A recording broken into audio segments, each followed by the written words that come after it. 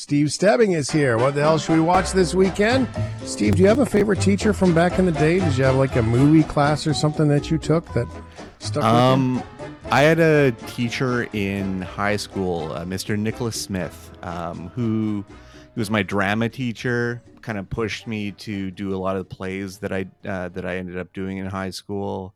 He definitely inspired me a lot.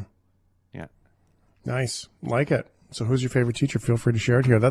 We're not here for teachers. We're here for movies and TV shows and so much more. Steve is in Penticton, British Columbia. Let's get started, Steve. We have the AV Club coming up here shortly in the category of the new releases, A Haunting in Venice. I do not believe in psychics. Come with me to a seance. Spot the con, I can't. Detective, you are here to discredit me, but I can talk to the dead. I'd give all I have to hear my daughter's voice. If someone wants to be heard, we are here.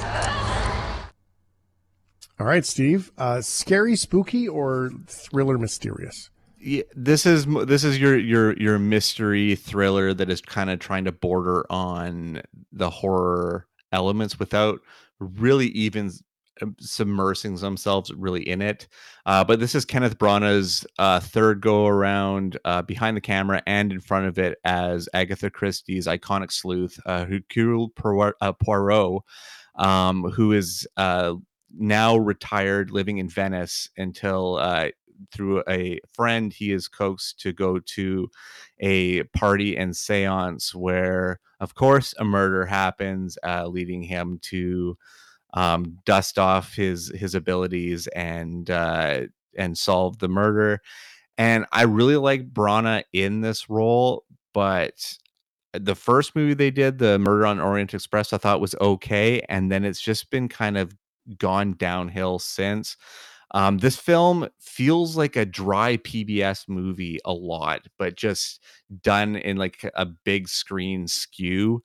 And I had a hard time really getting into this one, and not for lack of good acting, because everyone's quite good in this one, but it never seems to try to find a tone. And I really felt like the actual like thread of this film was a bit wishy-washy in the end.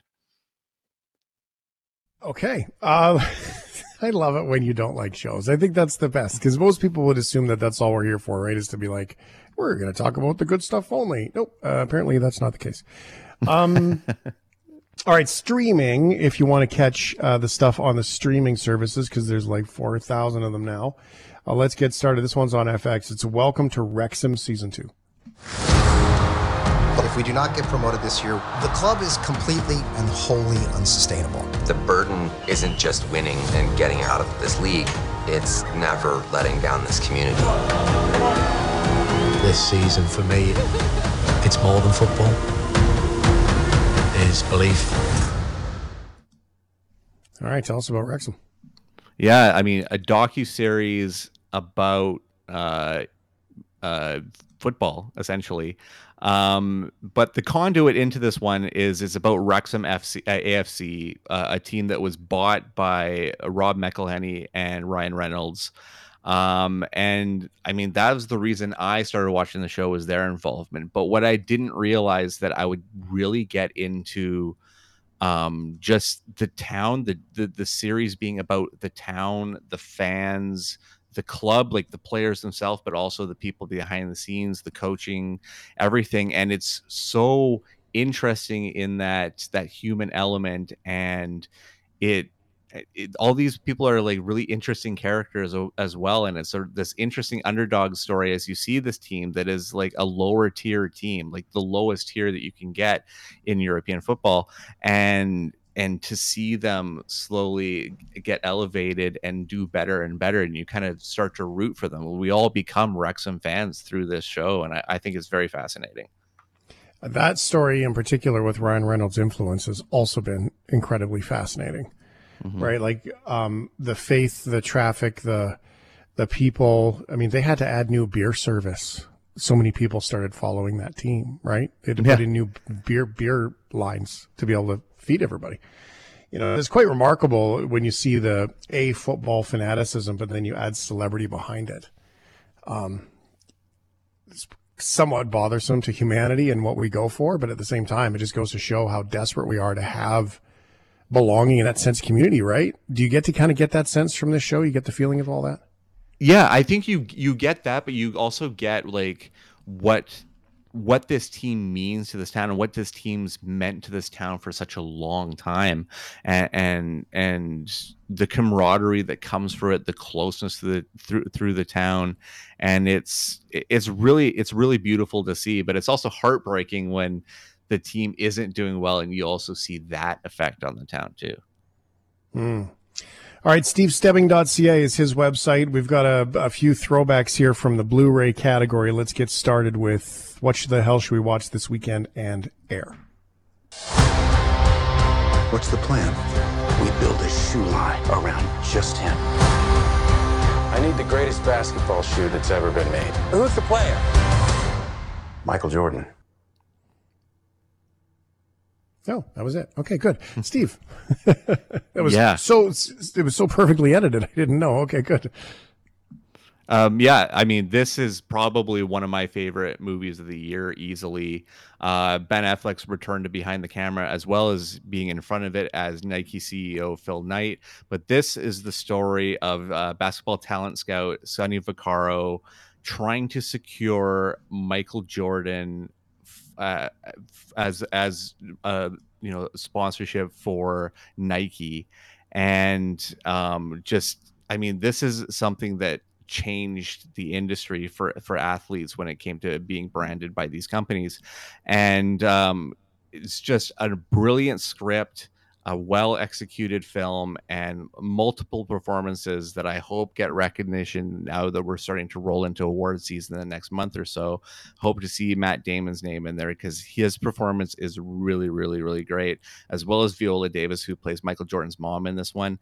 And I thought it was really interesting how they're able to skirt not having Michael Jordan actually kind of on screen, but he is on screen. But him being the focus, but not the focus. I think it's a really interesting dichotomy and just a great movie that people should see. All right. What the hell should we watch this weekend? Up next is Joyride.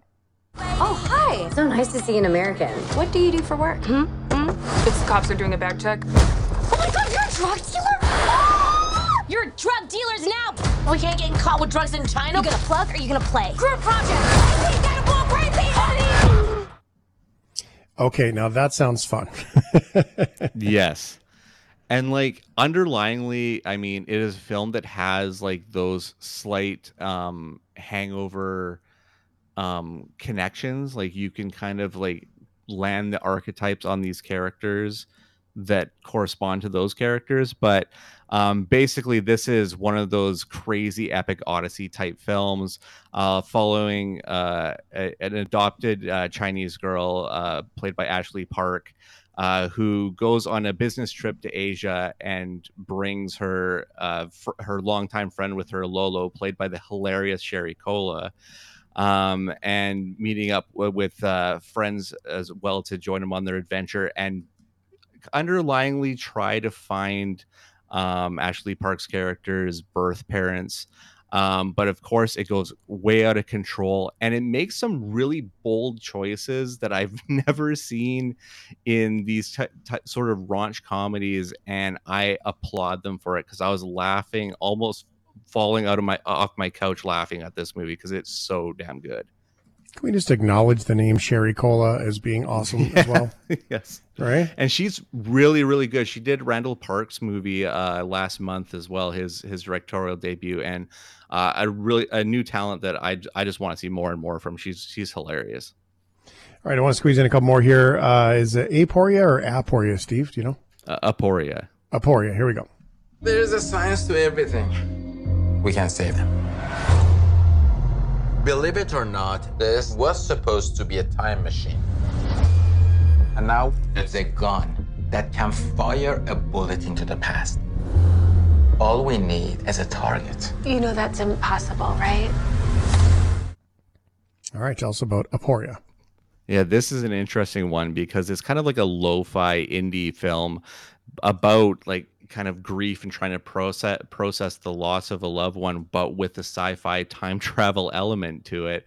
Because basically we have Judy Greer as a woman who's grieving the loss of her husband after a drunk driving incident, who her husband's best friend has been working on something that bends time and can allow her to reconnect with her dead husband one last time. And it deals with some really, really interesting themes, but Judy Greer at the heart of it, usually a comedic actress and a really great comedic actress, turns in this dramatic performance that is just absolutely knockout. And I really love this one.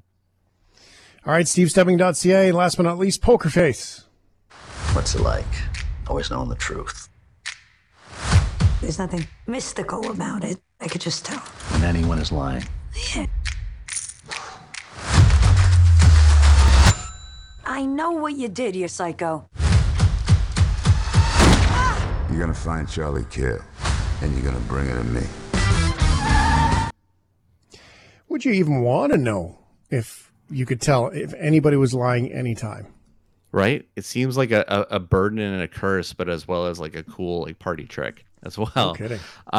But this comes from Knives Out guy Rian Johnson, who wrote and directed all of these episodes. And to my knowledge, I think that they only aired on Peacock, which is a streaming service only available in the United States.